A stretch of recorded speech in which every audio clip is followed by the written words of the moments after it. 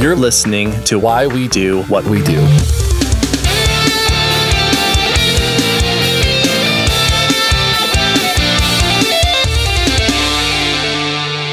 All right, welcome to Why We Do What We Do. I will be your shocking host, Abraham. Oh, no.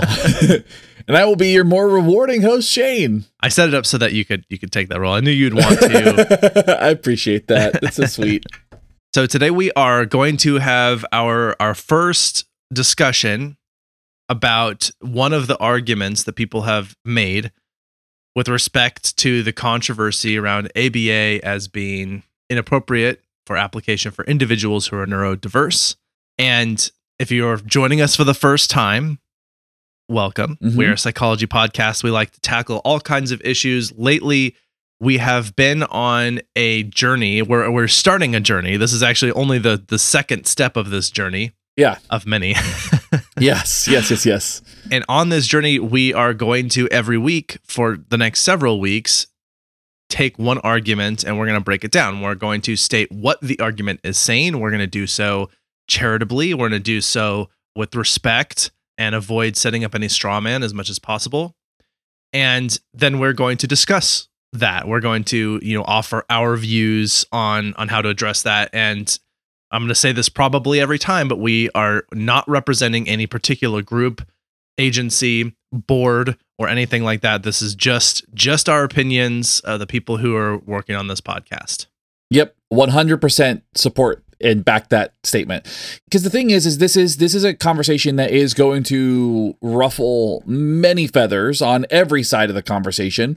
And so we just want to be clear that what we're trying to do is we're trying to be charitable to every side and really have the conversation and really discuss the nuance of these arguments and really kind of get into the minutia of it. I mean, that's been the value of the podcast since the beginning. It's we take a topic, we take a subject, we try to present every side of it and really, just present as much information as we can so that you can walk away and make your own decision. But that's really the goal here today. And sometimes there's nothing good to say about it. Yeah. I think conversion therapy, which is relevant to some of the discussions we'll be getting into. Yeah. It was that's a hard no. There is nothing nice to say about this. This is a bad thing. Yeah, exactly. There's been a couple where we've been syphilis, don't get it. Yeah, we're not there's never a time where we're hard stance. Yeah, we took a hard stance. We don't support people getting syphilis. Yeah, there are some hard no's, but there's sometimes even those things, those conversations that are a little bit more difficult, it's not as simple as saying yes or no. And I think that this is one of those conversations. This is one of those where we want to be as fair to both sides as we possibly can. All sides. There might be more than two. Yeah. I also want to say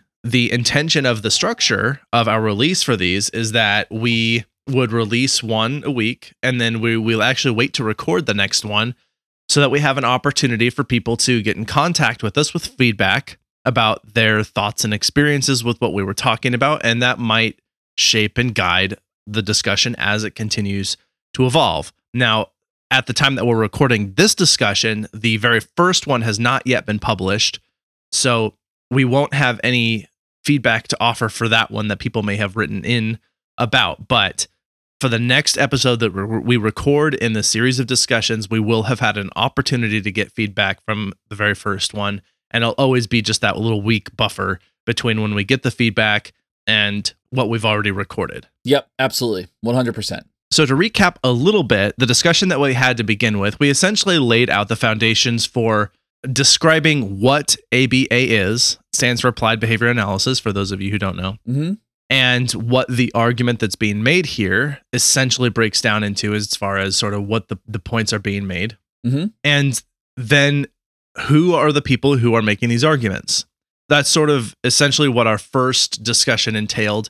So we're not going to rehash that specifically. If you're just joining us now and you like to go and you feel like you're missing that context, I would strongly recommend that you check out that discussion just because it's going to help set the foundation. And if we try and rehash everything we've done every time that we have these, I think it'll be tough to have a cohesive argument without it sounding just like previously on and then 10 minutes, and counting. Exactly. Yeah, we can't bring up every single point. And I think at the same time, I think that can be distracting. So like the goal here is to actually give you some space to be able to listen to this argument, listen to the sides of it, and be able to kind of like absorb that information in kind of a compartmentalized way so that there's no distractors that are kind of taking you out of the argument. We want you to have time with this one. Yes, absolutely. So, Shane, are you ready? Are you ready to jump in? Yeah, let's go ahead. Let's do it. All right, perfect. So the first argument that we're going to tackle today that I saw in a few different places is the fact that applied behavior analysis, ABA, has not always used positive reinforcement as one of the methods for changing behavior and teaching, and still uses too much negative reinforcement and punishment today. So that's the main argument. Yeah. There has been historically too much use of punishment and not enough or not a single reliance on positive reinforcement. And there maybe is still too much punishment and negative reinforcement. Yeah. Right? Yeah. Does that sound cogent? Yeah. That seems like it kind of sums up the theme of this argument. Yeah. Okay, great. So to kind of dig into this and kind of maybe unpack this a little bit, as far as we're able to find, as far as the argument goes, it's essentially that one, ABA used to use a lot more aversives and punishments as part of like a treatment package, and two, that it still does, just not as obviously. So then the hypothesis or the argument then would be that these aversives lead to higher anxiety, create fear, make the individual feel uncomfortable with the therapist. They don't communicate anything to the individual when we use those tools, or when those tools are used, I should say, and fail to understand what the behavior was occurring in the first place. Like, what is the actual behavior that was going on? So that's a lot to unpack within that, but that's really kind of the primary stuff that's coming out of that discussion. And furthermore, in these spaces where you are already dealing with someone, you're dealing with the issue that someone who is trying to control the behavior of another person, and the fact that they're using aversives such as punishments and that sort of thing only makes it more cruel and intolerable. Mm-hmm. And so before we get into any discussion about how to address this, I just want to be as clear as possible that this is essentially what the argument is stating here, is that these punishments are being used. They're problematic. They're problematic for the person who is on the receiving end of that in particular. And that makes it difficult to have an effective therapeutic environment for this neurodiverse individual who has been sort of subjected to the experience of this ABA therapist. Does that sound like I'm summarizing that? Yeah, I think that summarizes that well. All right. So if we've got that part right, and again, I'm really trying not to set up any kind of straw man at all, but if we're understanding that that is essentially the argument about one of the problems that people have with ABA, or one of the issues that has come up, then let's go ahead and discuss how we would respond to that, being professionals who worked either in or adjacent to this field. Yeah. Okay. Yeah, I think that's fair. Let's go ahead. Perfect.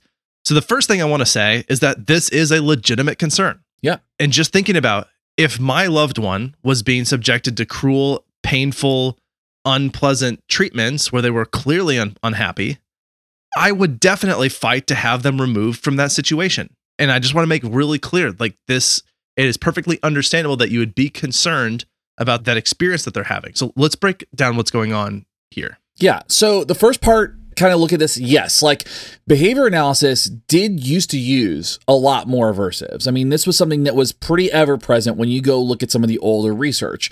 And this is the thing, it's like at the time there was a lack of research with other approaches, and aversives, they work. If aversives didn't work in our natural lives, then we would end up not surviving as a species. Like, you know, if punishers didn't work in our everyday lives, like you think about the only reason you can eat lobster today is because somebody figured out how to cook it after they got sick the first time they cooked it the wrong way, right? That's an aversive. So they figured out that you can't eat it a certain way. You have to prepare it. And I know it's kind of a silly example, but that kind of goes to show like why you don't touch a hot stove, or why you avoid dark alleys, because there's been some kind of history of punishment that's gone along with that that's actually helped you survive. So to kind of note this and really to kind of pin this down, aversives are present in our daily lives. And behavior analysis used to use a lot more aversives. There was a lack of those other approaches, like about reinforcement. There was a lack of better treatments and better options. And aversives at the time, they work, and they work quickly, right? And you see immediate changes in behavior, especially if something is aversive enough, you see an immediate change in behavior. Yes, it's very fast. And to be clear, we're not defending the fact that aversives were used. We're just sort of trying to explain the context in which they were used Yeah. and why people were using them a lot in the past and why they might be tempted to use them now. Yeah. And if you walk into most households in the United States, like aversives, the punishments, being told no, having privileges taken away, having restrictions placed on kids is ubiquitous. You will be hard pressed to find a household in which those are not being used deliberately as part of raising a kid. And so again, I'm not saying that we're defending this as a practice. I'm just saying like this is a reality for life, is that aversives are around us. And before we had better strategies for how to address behavior, particularly back when the ABA was getting started, we had that, like, because as you said, it's super effective. Understanding that this is the idea of aversives and punishment exists everywhere is really important for this context. And I think really important for this argument. Now, going back into, I mean, you could look at the history of psychology, you could look at the history of the medical field, you could look at the history of literally any practice and find the presence of some type of aversive in those spaces. Yeah. That history, and I want to be really clear, that history is not unique to behavior analysis. That history is present for other helping professions in other fields. Yeah. Less systematically used, I think, a lot of the time. But yeah. So to add to the fact that aversives do work, and so again, this is part of the reason people were interested in using them. And before there was any kind of quality control or training standards, people who are not behavior analysts started learning how behavior change could be achieved. And with no regulations whatsoever, there were people who opened these massive treatment centers, which used horrifically cruel tactics to depressing effects. And we covered some of this in our episode, What is Ethics? Yeah. That was in like our first 100 episodes or so, a long time ago. Yeah. And they called their services behavior analysis interventions, but these were not trained behavior analysts. It'd be like if I watched a documentary about dentistry and then opened my own dentist office, where I subsequently caused several oral health problems, and then everyone concluded that dentists are evil and dangerous, right? In that situation, I wouldn't actually be a dentist, so it doesn't represent dentistry. And in the same way, these people who are opening these treatment centers and were using just really gross, aversive methods, they weren't behavior analysts claiming to do behavior analysis and causing harm because anybody could say they were a behavior analyst and do whatever they wanted at the time. Yeah. And that's why we had to slap some regulating bodies in place to stop that kind of thing from happening. And just to kind of like illustrate like what Abraham is talking about here with this like level of training, I want to say, I'm almost positive it was like a 2-day training course, maybe. If that, yeah, it was like a workshop. Yeah. 4 hours. Yeah. It was not sufficient. And arguably at the time too, it wasn't sufficient because there wasn't enough research to do better. Right. But at the same time, this is a moment in time. Okay. And unfortunately, it wasn't a great moment. And it's important to recognize that. And I think that's why we want to talk about it. We want to recognize that was not a great time for the field. And I don't know if I touch on this later, but there were also trained behavioral analysts who use aversives, not like that, but they would use often small things like taking away a thing that you had as a form of aversive, or that we may as well just acknowledge the thing that happened. There would be a knee slap. Yeah. Just like a whack on the knee as the use of an aversive. And those were trained behavior analysts using those sometimes. So like I said, this was before we had better research and better methods back then. And not that makes it okay then. It just like, I understand why they did it because they didn't know better. Right. And now we know better. Right. And arguably, I mean, I've heard worse things happen, like some pretty, and I don't want to say worse. I've heard some pretty horrible things happening in like Catholic schools with nuns whacking people's knuckles with rulers too. So again, going back to the idea of like those types of things being ever present, it's not just in behavior analysis. Now, at the time, there were a few strategies that people had, and they were just sort of trying to figure out what to do with people who were neurodiverse and often displayed confusing and often severely destructive behavior towards themselves and others. The option across the spectrum at the time tended to include things like lobotomies, which we covered in an episode, which not great at all. Sedation, and sometimes extreme sedation where there's no quality of life at all. Yep. Medical coma sort of thing. Yeah, essentially like somebody's just like living in a fog forever. Imprisonment, sterilization, or hospitalization at which time usually meant sedation, imprisonment, sterilization, and isolation, including 24-hour restraints, like 4-point restraints to beds and things like that. Yeah. So at the time, there was not a lot of great options for these types of treatments. Yeah, the point really is no one really knew what to do. They didn't know what to do with these people, and there were advocates in their corner that were real champions of the rights and well-being of those, and they did help turn the tide in addition. But nobody really knew what they were doing. There were these small pockets of people with compassionate treatment ideas, although the efficacy of their treatment was often questionable. They at least, were oriented toward a compassionate approach. And then, compared to the alternatives, many behavior analysts felt that some aversives, such as occasional electric shocks, slaps, physical restraints, they were kinder than the alternative: isolation, long-term sedation, sterilization, that sort of thing. Yeah. And we're not making excuses for them, but we are trying to create the context around the history in which this took place to really understand, like, everybody used punishment so much more than they do now. And even it's very ubiquitous now. Right. But back in the day, every field, every family, everybody thought that punishment was the way to go because it works, like it's effective. And behavior analysts felt like we're going to use like a lot of them, not all of them, but a scaled down, systematic, really, like, I guess what they would maybe think of at the time, humane approach to doing this, because the alternative to that is so much worse. I think this is really important as we start looking at that because, like you mentioned, there were advocates and there were researchers and there were scientists who were also striving to do better. Yeah. So with that kind of mentality and that perspective, it didn't take long for this change to start taking place, like where people started really advocating for better ways to work on these concerns. And so you started seeing alternative measures and alternative methods start to kind of develop, right?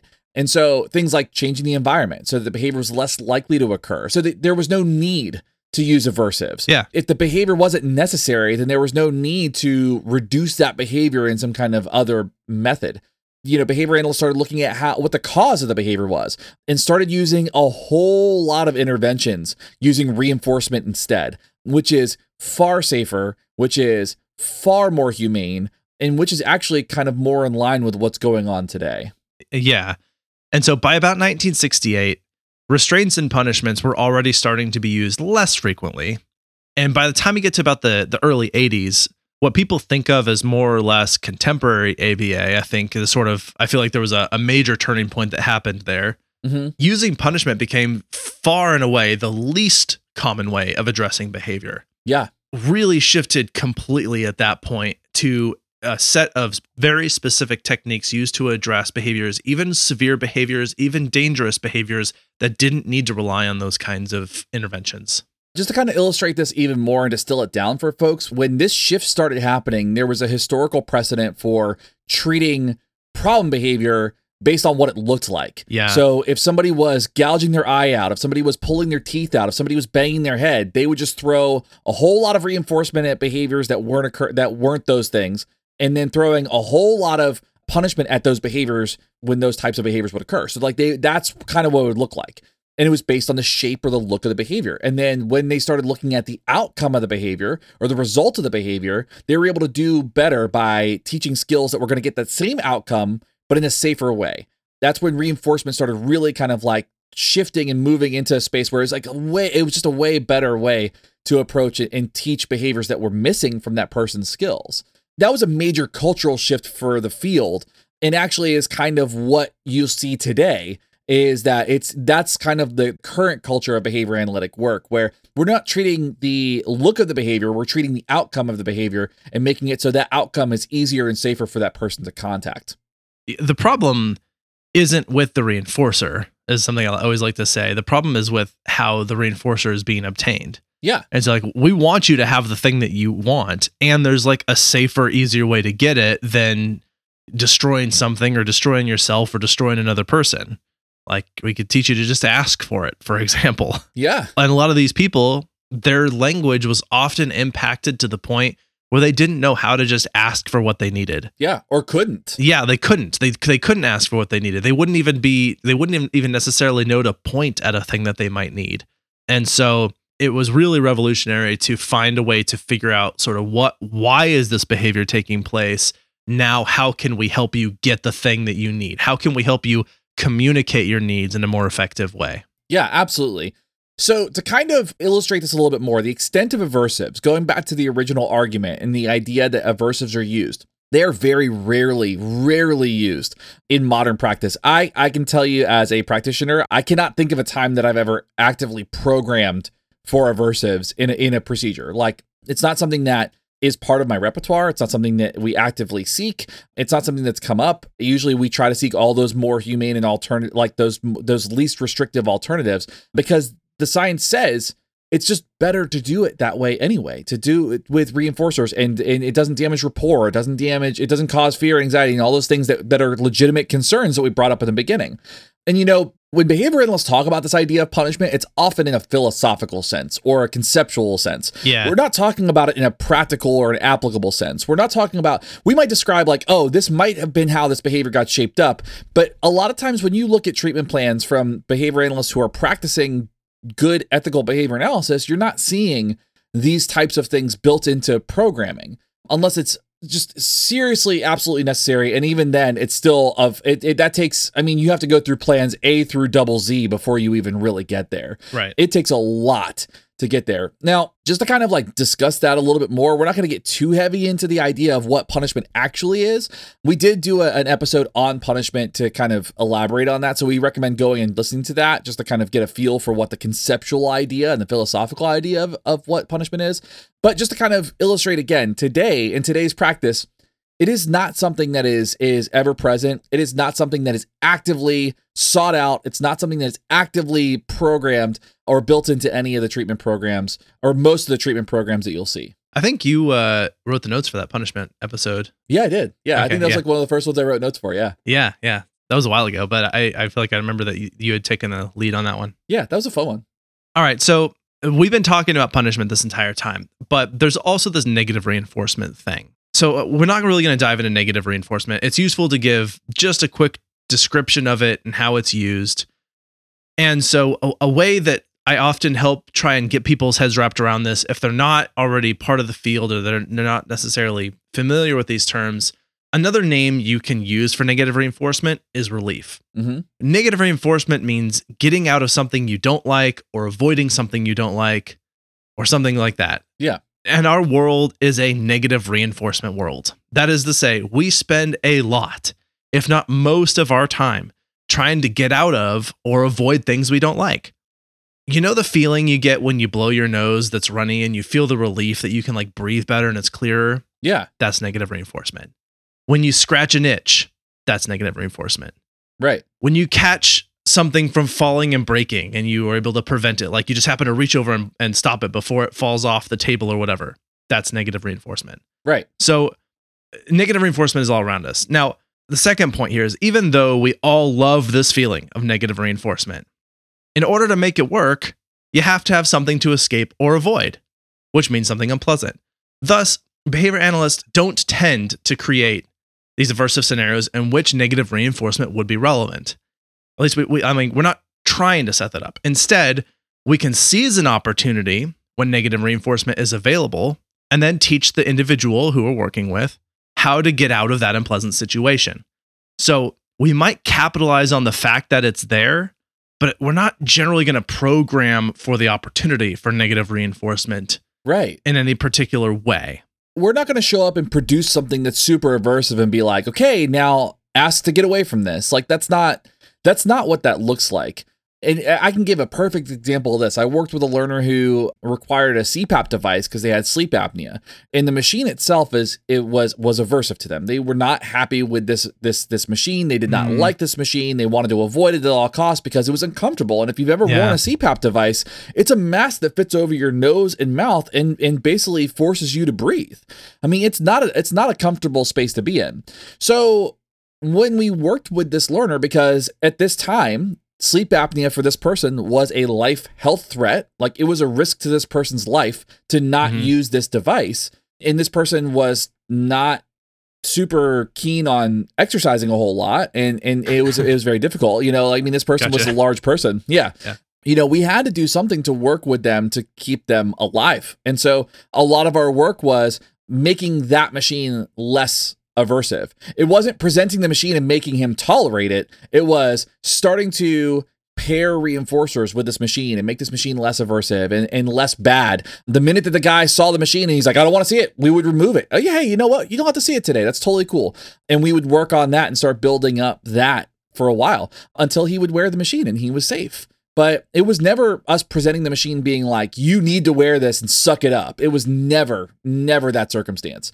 As a matter of fact, by the time we were done working with him, he would put the mask on and he'd be like, I'm Bane, you're Batman, I'm gonna whoop you. I'm like, please don't whoop me. I don't want to get hit. Because he was a big guy himself. But just to kind of illustrate, that wasn't us making it so that it was so aversive that negative reinforcement was required. It was us taking something that was previously identified as aversive and trying to change the context and the learning history around it.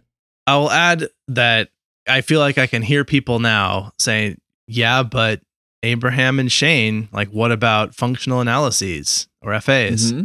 And those are an assessment tool that do have a condition in which we manufacture negative reinforcement by creating a situation that is unpleasant. That's not actually part of a treatment. That's part of an assessment.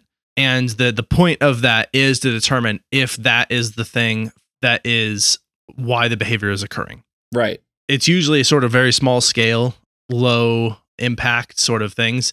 And we've also found ways of, like, if this is really problematic for the individual, then what we'll do is we'll do sort of an analog of that, something that's a little less intense for them so that it's safer and easier for them to tolerate. So yes, you're right. That is something that exists as part of an assessment tool. It's how we are able to arrive at what is the outcome that they are really motivated for. And then we can use that to capitalize on, okay, now that we're clear on why this is going on for you, we can teach you how to get out of the situation. But we're not teaching them how to get out of the situation in the FA. We're using the FA to try, or the functional analysis. We're using the functional analysis to try and identify, is this what's going on for you? So that when in the outside of this context, when you're having these issues, we can teach you how to get out of them. I think another way to illustrate that, like that particular point, because you're right, like that could be something that could be brought up as a point in an argument. But I would like to add to that when you go to a doctor for an allergy test, right, that is essentially a functional analysis of the allergies that you're going to react to. They produce an antecedent, your skin reacts to it. Now you have a consequence, and now you know what the outcome is of contacting whatever that stimulus is.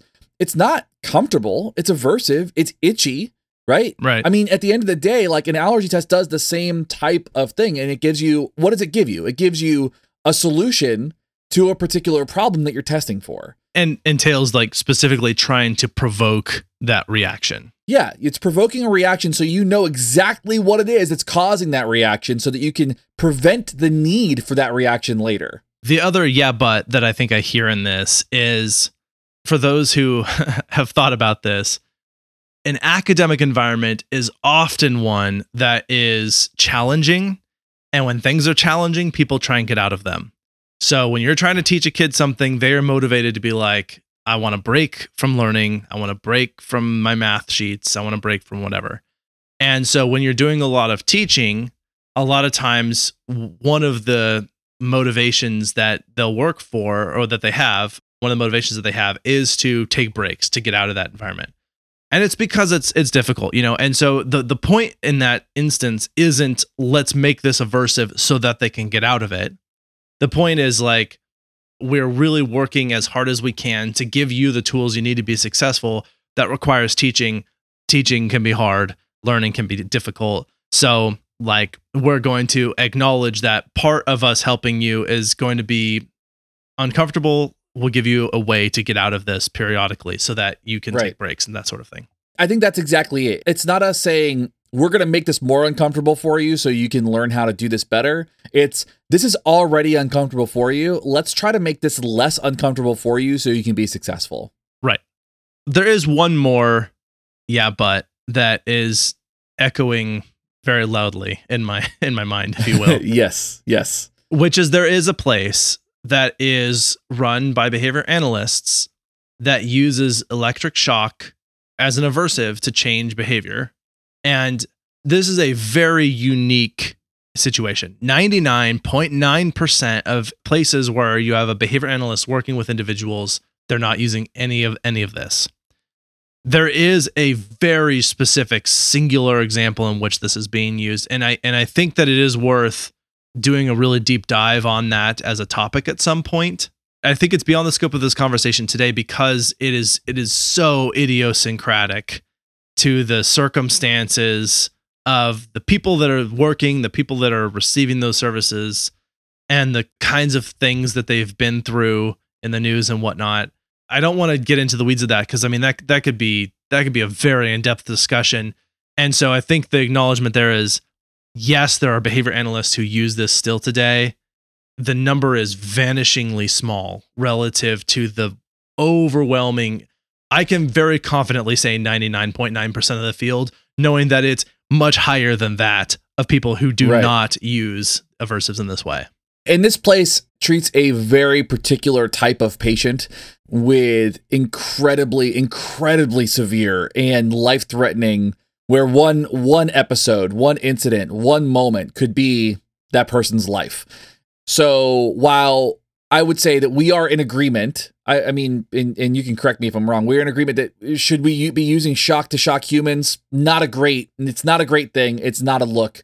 It is a point where it's the discussion itself is just, it's a very difficult conversation because there's not a lot of alternatives that have been found to be useful at this time. Yeah. So yeah, I personally am not a fan of the place, and especially working with folks that have those types of behaviors. But I also can hear the arguments for, and again, we're trying to approach this argument as being charitable and presenting sides, and trying not to get too in our own opinions about it. But that one's a heavy one. That one is probably worth its own episode. Absolutely. Yeah. No, I would love to really do a deep dive on that at some point. There's a lot to unpack there, I think. And an interesting, just fascinating historically, contemporarily. I think it's an interesting discussion. So yeah.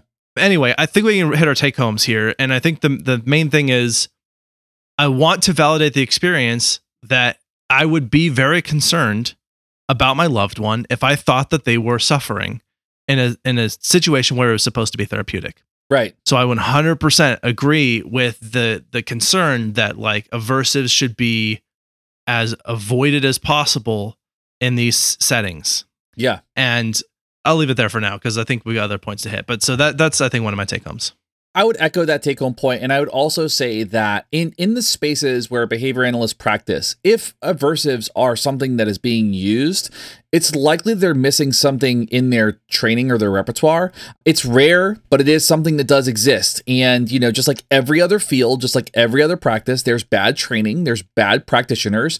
And without getting into the not all behavior analyst argument, because that's not what I'm trying to do, it is very much so understanding that the culture of the field has moved so far away from aversives that if aversives are being used as a regular practice, there's a missing link in that person's training. There's a missing link in that person's experience, and there's a missing link in that person's actual clinical practice that needs to be filled. And as a scientific field, we tend to be self-correcting. So usually, in my experience, places like that, they get the attention that results in them changing their strategy. Yeah. Another take-home point here is like reiterating the point that the field used aversives a lot before the field had other strategies for managing behavior, for helping to adjust behavior in one way or another, or manage some severe behavior, some severe experience, whatever it might be, or even mild, honestly. Like, I think they just didn't know. Yeah. All they knew was that aversives worked, and they worked really quickly. And anymore, that is extremely uncommon in the field. I would echo that sentiment as well. It is incredibly uncommon, and we've learned to do better. We've learned to do better over the decades, and we will continue to learn to do better. And that's part of this conversation, is we are continuing to learn to do better, but we have moved far and away from what you'll see in articles from the 60s and 70s. Perfect. Do you have anything else? I think that's a good place to end that one and kind of like give everybody some room to breathe on that. As always, I'd like to invite everybody who has some thoughts, questions, comments, concerns, please email us. Any long form discussions we have, we'd prefer to have about this via email and not try and have a decontextualized back and forth where you have an audience on social media. Any quick comments you'd like to leave, feel free to post those on social media. But as far as like long responses, would prefer to do that via email for this. But on that, I really would like to hear from everybody. Please let us know what your experiences are with punishment, with negative reinforcement. If you have some other things to weigh in about and respond to this, let us know. We're really trying to, as we've said so many times now, be diplomatic and take, look at this in a nuanced, careful way.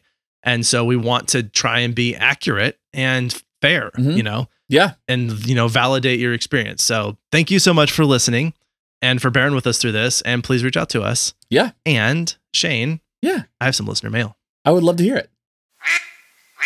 All right. So this one came from someone who signed off as Daggers. So I'm going to, I know, which is very cool. So I'm going to refer to this person as Daggers. They write in saying, "Hey, sex positive feminist living in Portland here. Just reaching out to the fellas who are so great to have the conversation about sex work. You did a damn fine job. Keep it up. Teach those other men to be more like you, your pal, Daggers." Thank you for that, Daggers. We were really, really proud of that episode. Like, I was really happy with how that one turned out. So me too. It really means the world that it actually that social validity is really cool for us. So we appreciate that. I really appreciate the kind email and the kind words, and I'm glad that it landed well, because I also felt pretty good about that episode, and it's nice to actually hear that landed well for other people as well. So I appreciate it. Thank you. Yeah, wonderful. Thank you, Daggers. We hope to hear from you again soon. Yeah. All right, we have some recommendations.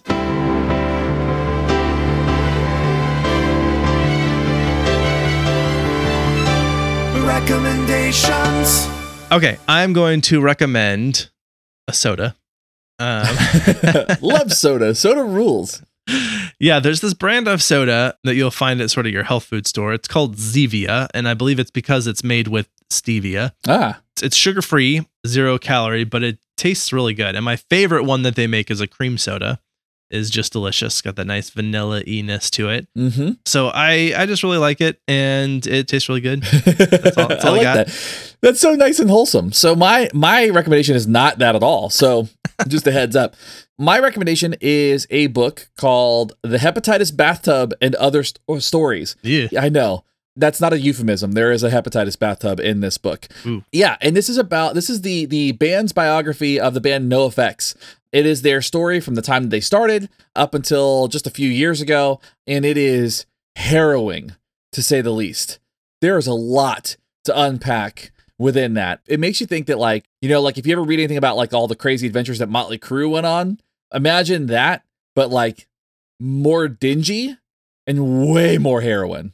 Oh man. It's pretty intense, but it's a really good read. It made me laugh. It made me cry. It made me angry at times, but it was done really, really well. And it made me respect that band even more than I already liked them. I really liked them, but I really was like, wow, this band went through some stuff. Yeah. Sounds like it. Being peripherally familiar with them, not Yeah. to the level that you're at on the having read that book, but it does seem like they've had a journey.